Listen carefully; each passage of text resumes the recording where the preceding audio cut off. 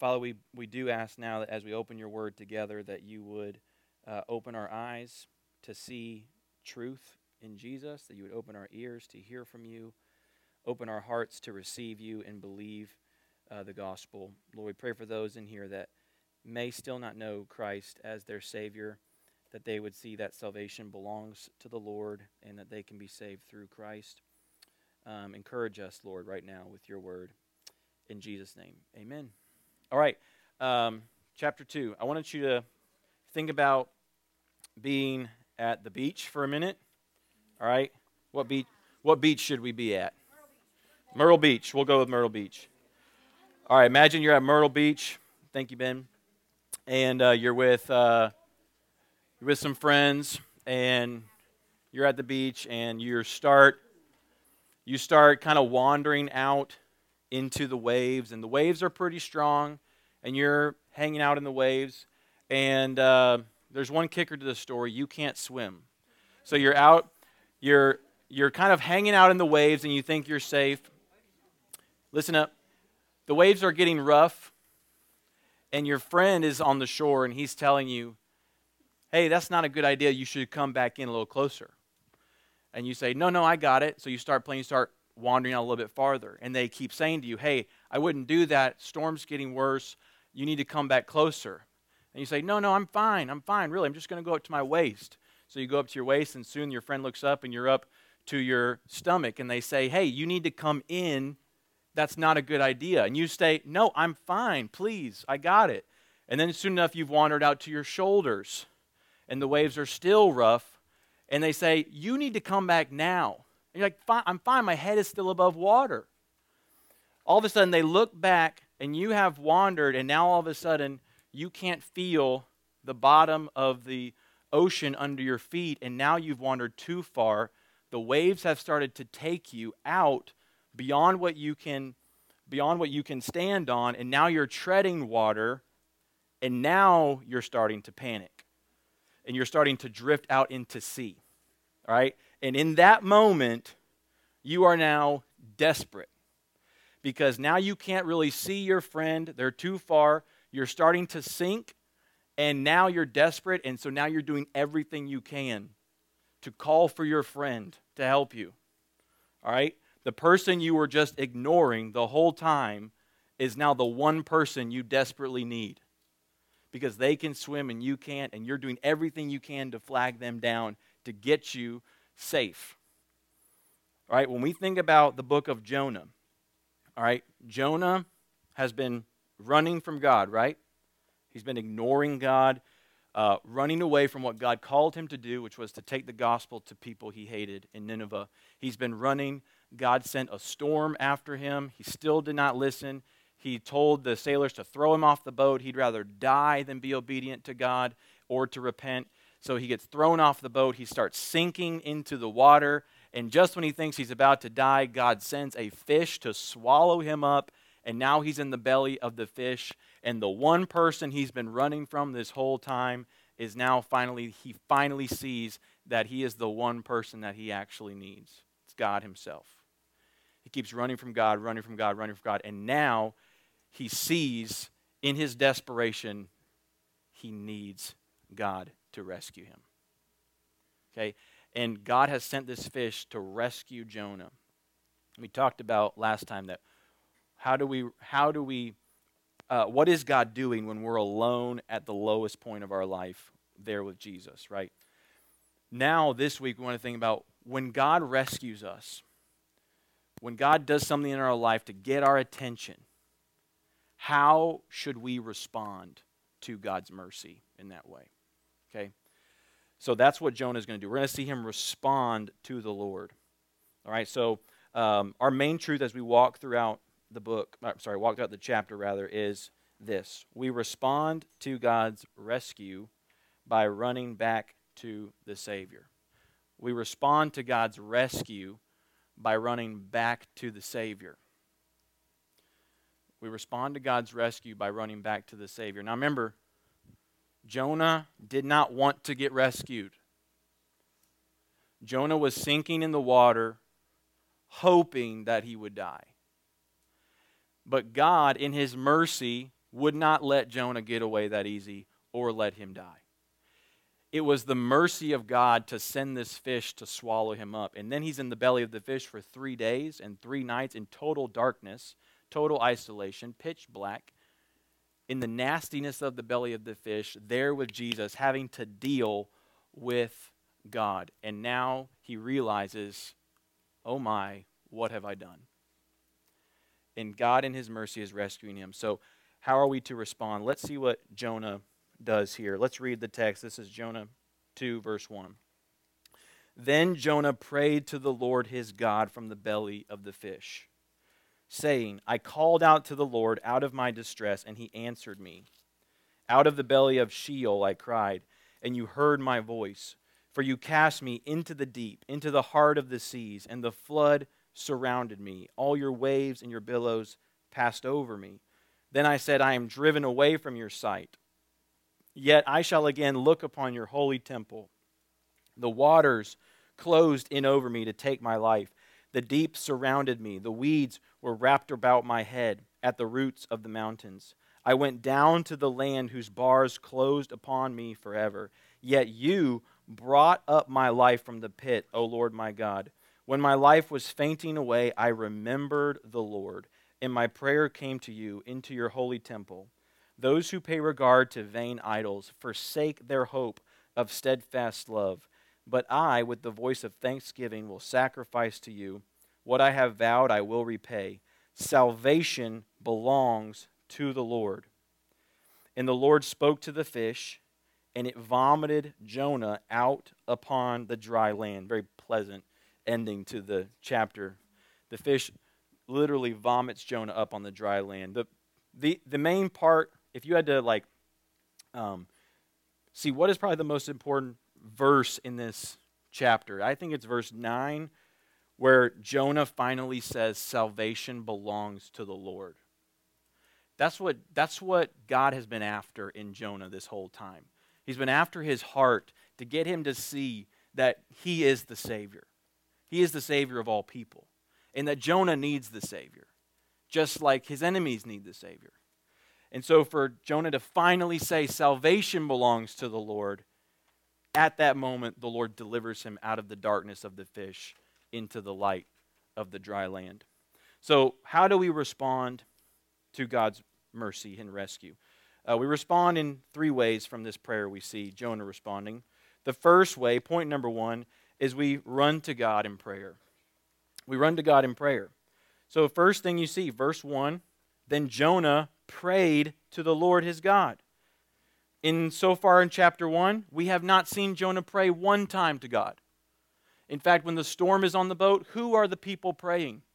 It's the pagan sailors praying, not Jonah. The one who should be praying, the one who has a God to stop the storm, is not praying. The pagans who don't know God are the ones calling out to him. Jonah hasn't prayed yet. Finally, we see Jonah praying to the Lord. He runs to the Lord in prayer. So Jonah is at rock bottom, right? So the fish is rock bottom. After all that he's been through, God finally has his attention. This is the lowest moment. This is the darkest place for Jonah. Nowhere to go, just him and God. He can't run anymore. This is the bottom. And it just shows you that Christ will bring you to the bottom, to where the only place you can look is up. God will bring you to your knees to save you, so that the only place you can look is up. All right? And Christ will do whatever it takes to get your attention. God has his attention. And the very first response that God is after in us when he has our attention is that we would cry out in desperate prayer. Desperate prayer. What is prayer? If we were to define prayer, what is prayer? New City Catechism, which I really like, their definition of prayer. They just say, prayer is pouring out your heart to God. Prayer is pouring out your heart to God. You could say it, prayer is talking to God, speaking with God. Prayer is pouring out your heart to God. It's letting him in faith have your whole heart, speaking with genuine faith to the Lord that he hears you when you pray. And we're called to be praying and pouring out our heart during the day. Are you praying? Are you pouring out your heart, students, during the day to God? Are you pouring out your heart to God as you walk into school? As you're about to walk into class, as you're about to see that teacher? Are you speaking to God, pouring out your heart to God? God, I need your help today. Lord, I'm about to see that teacher. I need your help. Lord, I'm about to go into this class. I'm about to take this test. I studied for it, but I don't really feel that good about it. I need your help, Lord. I'm about to see this friend. I need your help, Lord, to talk to them. Are we talking to God like that? Are we pouring out our heart, begging Him, asking Him for His help continually? This is what prayer ought to be. God wants this in us. And if we're not praying to God, it means that we're ignoring God. We're saying to God that, God, I got this. God, I can do this on my own. And if we're ignoring God during the day, God will do whatever He has to do to get our attention, to wake us up, so that we'll pray, so that we will talk to Him, pour out our hearts to Him. He wants our heart. He wants us to speak with Him. And so He will make us desperate for Him. And He made Jonah desperate for Him. So we see Jonah do first in this desperation. He in desperation acknowledges his need. Okay, he acknowledges his need for God. He says in verse 1, I called out in my distress. And then he talks in the language of all of these ocean words, these sea words. All right, look at these words. So if you start in like verse 3, he says, you cast me into the deep. Remember, Jonah was literally sinking, right? So then he uses all these words to describe spiritually what was happening in his heart. You cast me into the deep, into the heart of the sea. The floods surrounded me. Your waves and your billows passed over me. I'm driven out of your sight. Verse 5, the waters enclosed over me to take my life. The deep surrounded me. The weeds wrapped around my head at the roots of the mountain. This language of being at the bottom of the sea. He says, I went down to the land whose bars closed up upon me. So he's using this language to describe that he was sinking lower and lower spiritually, farther and farther away from God, deeper and deeper into rebellion when the Lord got his attention. He acknowledged his need, his darkness, his situation. In desperate prayer, all desperate prayer must start with recognizing that we need God. All prayer starts with this reality that you need God. In fact, there has to be some sort of element of desperation in order to really pray. Even if you're just thanking God for food. Even the acknowledgement of thankfulness is still saying, God, without you, I don't have this. Right? So it's a desperation of need, even in thanksgiving. We must have a desperate heart. We must pray like our life depended on it.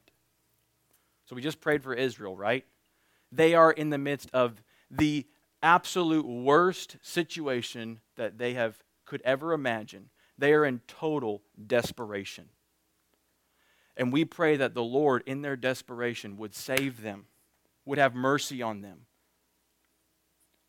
would capture their hearts, that they would see that Jesus is the Messiah, right?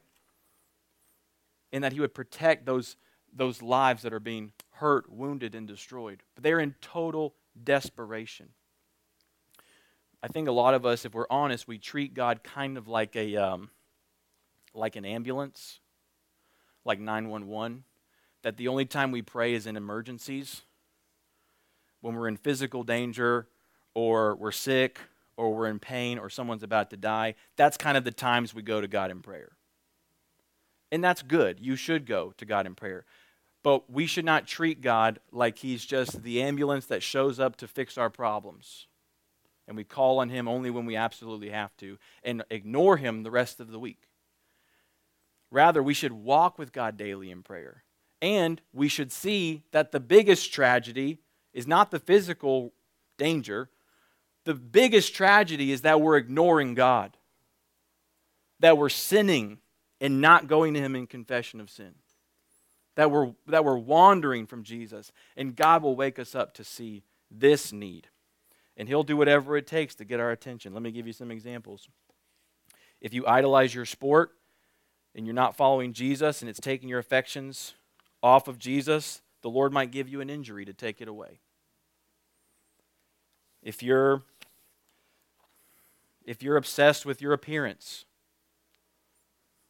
the Lord might take that away. Maybe one day you have a horrible experience and you get taken advantage of. And now you're at the bottom, your lowest moment. Maybe you had all the friends you could dream of, and now you've run your mouth and you've damaged all your friendships, and now you feel completely alone. Maybe your social media addiction has you so consumed that now you're in a pretty dark place online that you can't really get out of. Whatever that is, whatever that rock bottom moment is, that moment is God rescuing you, trying to get your attention, trying to say like, hey, you need me. The only way you can get out of this is with my help, with my salvation, with my mercy, with my grace. This is the moment. I've told you now a couple times that Jonah is living out Jesus' story of the prodigal son.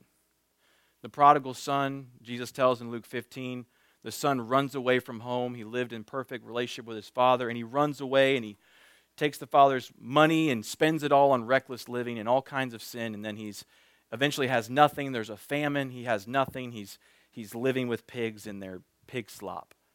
And it says in verse 17, it says, but when he came to his senses, when his eyes were open, the prodigal son is sitting in the pig mess, and he finally goes, what am I doing? That's eyes opened. That's the mercy of God going, wake up, like you have to have me. And it says he comes to his senses, and then the prodigal son, you know what he does? He goes, the servants in my father's house live better than I do. Maybe I could go back home. I'm not worthy to be a son. Maybe I can go back home and offer to my dad that I can be his servant. And maybe he'll take me back. So he starts walking home, and the story is so beautiful. It says, when the father saw his son from a long way off, he runs to him in compassion. And he wraps him up, and he kisses him, and he hugs him. And it's this embrace of the father's love for the son.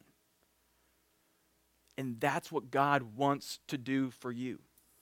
He wants your eyes to be open to see your need for him so that you will come back to him.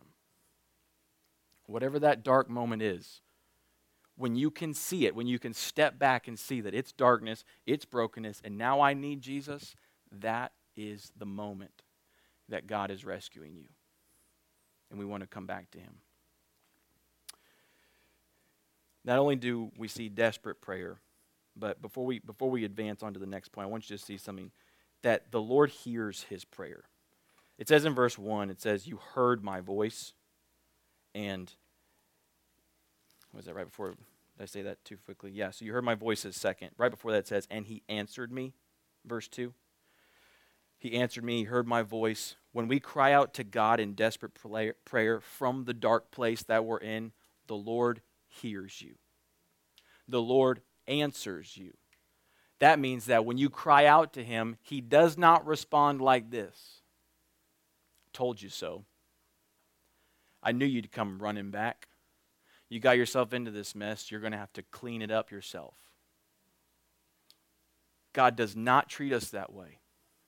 He hears us. He is ready to hear us. He is ready to shower us with grace and love and mercy. That's the God we serve. Ready to forgive. 1 John 1:9, if we confess our sins, he is faithful and just to forgive us of our sin and cleanse us from all unrighteousness. He is ready to forgive you when you come back to him. He will never despise you. All right, point number 2. Not only do we pray, we remember God's love. So we remember God's love. Look at verse 7 and 8. When my life was fainting away, I remembered the Lord, and my prayer came to you in your holy temple. For those who pay regard to vain idols, they forsake the hope of steadfast love. So it is not just the crying out that we want to do. We also need to remember God's love. Okay? We're not just venting to God. All right? That's not what saves you. It's not just you just venting. God is not your therapist. Okay? It's not you on the couch venting and blowing off steam and that's it. All right? God wants you to recall to mind, remember the Lord's love and remember his promises for you. We want to remember God's promises like a koala. Okay, let me show you what I mean. Let's have our koala picture up there. Thank you. All right. This is how you want to remember God's love. You see what that koala is doing? I know, look at his fingers, right? He is clinging, holding on to that tree branch, and the way he holds on to that limb is the way we hold on to the promises of the love of God. When you remember God's love, you do not just remember in passing that God loves you. Oh, God loves me. That's cool. I've heard that my whole life. No, no, no. You cling to the promises of God's love toward you in Christ. And you hold on to them, and you believe them, and you don't let them go, even on the days when you don't feel them. Because they're true. They're rock solid reality, and you will hold on to them. So when you feel in that dark moment and you're crying out, the only hope you have of change is the love of God toward you in Christ. Romans 5:8. God demonstrates his love toward you right now, in that while you were still a sinner, Christ died for us. When you were at your worst moment, on your worst day, God loved you.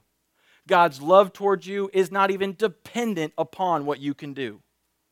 So, a lot of times we think if we're crushing it in the Christian life, God really loves us, and if we're doing a lot of sin, God doesn't love us that much.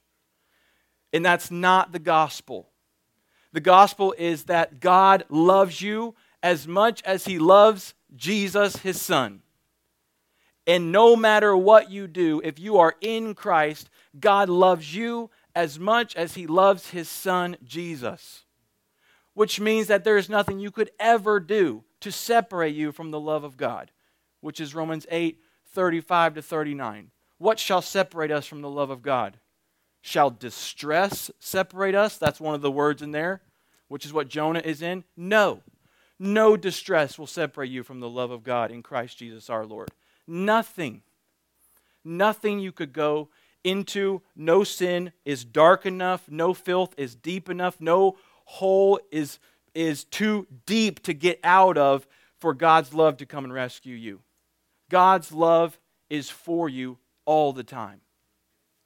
You must remember this and hold on to this like your life depended upon it, because there's no way for you to change and have hope in the midst of that dark moment without believing that truth. We must remember the Lord and remember his love. It said in verse 7, those who pay regard to vain idols forsake the hope of their steadfast love. That means if they focus on idols, they bypass the love of God. They just forget it because they're so focused on changing by focusing on their own idols. One of the idols of today's culture is self-love. Okay, that if you just love yourself more, right? Treat yourself more. Take care of yourself. You need time for you, right? That you need to learn to love yourself. That's the phrase we use now.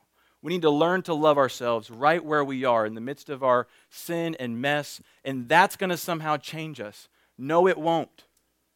Because we will never change by looking into ourselves. Whatever's in here is full of sin. It's not good. Romans 7 says, there's nothing good in my flesh. We don't want to look in. We want to look out. The only way we are changed by love is by looking out to God's love in Christ. Our hope is not in self-love. Our hope is in Christ's love. His love for us. His love toward us while we were sinners.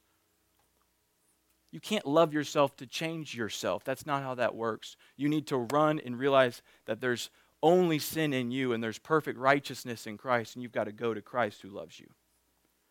And in that moment, that's how we begin to change and get out of this hole and get out of this mess and begin to walk in obedience. So, koala, that's what you got to do. Remember God's promises like a koala holds onto that tree. How do you remember God's promises? Well, you've got to open your Bible to do that. So, The only hope you have to cling to promises in the midst of darkness is by running to God's word. So if you're not in God's word, you won't have anything to grab onto. You know what I'm saying? Like there's nothing for you to grab if you're not holding on to this book. This is the promise of God for you. This is the love of God for you. So open this book. Open to Romans. Open to Ephesians. Open to Colossians. And cling to all of those promises there when you're at the bottom in sin. And God will rescue you and deliver you from it. Lastly, third response to God's rescue is we rejoice in God's salvation. We rejoice in God's salvation. Jonah says here at the end, salvation belongs to the Lord. I love this. This is the whole message of the Bible, right? Summed up in one sentence. He declares salvation belongs to the Lord. We said that at the beginning, that God has been after Jonah to get him to believe this. Because he didn't believe that salvation should go to the Ninevites, and he still wasn't really believing that he needed saving because he felt righteous because he was an Israelite. He felt like he had pretty much earned God's favor. And he now acknowledges that only God can save him. Here's what this means for Jonah. Here's what it means for us. Salvation belongs to the Lord means that we cannot fix ourselves. We can't clean ourselves up to come to Jesus. We can't make ourselves more approachable for God. We can't make ourselves more presentable for God. We can't clean up our life with nice, good deeds, good grades, good church attendance, memorizing Bible verses. You can't clean your life up for God to love you or to come back to Jesus. I think a lot of us, we think, if I just kind of fix these things, then I would feel good about then going to Jesus. And the reality is, we go to Jesus in our mess, in our sin. We bring to Jesus all the awkward, all the mess, all the guilt, all the shame, all the weakness, all the sin. And we say, here I am. Salvation belongs to the Lord. You're my only hope. That's it. You're all I've got. I can't do anything to fix myself, save myself. I need Jesus and Jesus alone. And I feel like this verse allows us to realize that it's okay to be at church and to feel like we're messed up, awkward, and sinful, and jacked up. Because that's really what we are. And we come to church and try to present ourselves to not be that way. When in reality, that is what we are. We're all sinners. We all fall short of the glory of God. We've all got our addictions and mess-ups and guilt. And could we just maybe be a little bit more open and honest and be willing to say, hey, I'm jacked up too, but I'm going to boldly believe that I'm a sinner saved by grace. And I'm just going to hold on to the grace of Jesus. That's what we ought to be. Because when you share your sin with someone else, then they go, man, I am messed up too. Here's what I'm struggling with. And then you both get to pour into each other and encourage each other in the gospel, in the love of Christ. But when we stay silent, we can't do that. We think, oh, she's got it all together, and you think, well, she's got it all together, and he thinks, well, I don't live like him. I don't read my Bible like him. I've got to present myself in this certain perfect way, and we keep ourselves hidden. And the healing comes in the light. We got to come out into the light. That's where we find healing. That's where we find salvation. And then once we do that and we get to that place, we are then now freed up to be sent and used by God to now proclaim this message, salvation belongs to the Lord, with our teachers and our neighbors and our friends and our enemies. We're now freed up because now we're not thinking about ourselves. We're now freed up. We've embraced the grace and the salvation of Christ. We're walking in it. And we are now motivated to now tell people salvation belongs to the Lord. Who do you need to share that message with this week? That salvation belongs to the Lord Jesus Christ. Only in Him can we be saved. Maybe you're in here, you don't have a relationship with Jesus. you're not saved, you don't know if you've been forgiven, you need to hear that salvation is found in Jesus Christ alone. Look to him. He died for your sins. He rose again to give you eternal life. And whoever puts their faith in him and trusts in him alone will be saved. That's the message. And you believe that and you hold on to it and you chase after it. And you give your whole life for that mission. Let me leave you with 3 application questions. And then we'll pray and then we'll sing one more time. Do you need to cry out to the Lord tonight in desperate prayer? Maybe you've been ignoring God. Do you need to cry out to him in desperate prayer? Has he brought you to a point where you need to do that? That's question number 1. Question number 2 is, do you need to cling to a promise of God's love right now? Do you need to cling to a promise that God loves you just as much as he loves his son? Because your faith is in him and you are hidden with Christ and he loves you. And you need to remember that. Last question, do you need to stop trying to fix yourself and turn to Christ in whom is salvation? Stop trying to fix yourself. Stop trying to save yourself and start looking to Christ who is your Savior. Maybe that's what you need to do. Salvation belongs to the Lord. Let's pray together. Lord Jesus, we believe that salvation belongs to the Lord. God, I pray that we would believe that truth and cling to that truth with all of our hearts, and that you would transform us into the image of Christ through it. God, I pray for the students in the room who are struggling to believe in Christ, that you would open their eyes. I pray for those that need healing, God, they're in a dark moment. Lord, would you help them to respond to you by coming to you in prayer, clinging to your promise of love, remembering that salvation belongs to the Lord. I pray in Jesus' name. Amen.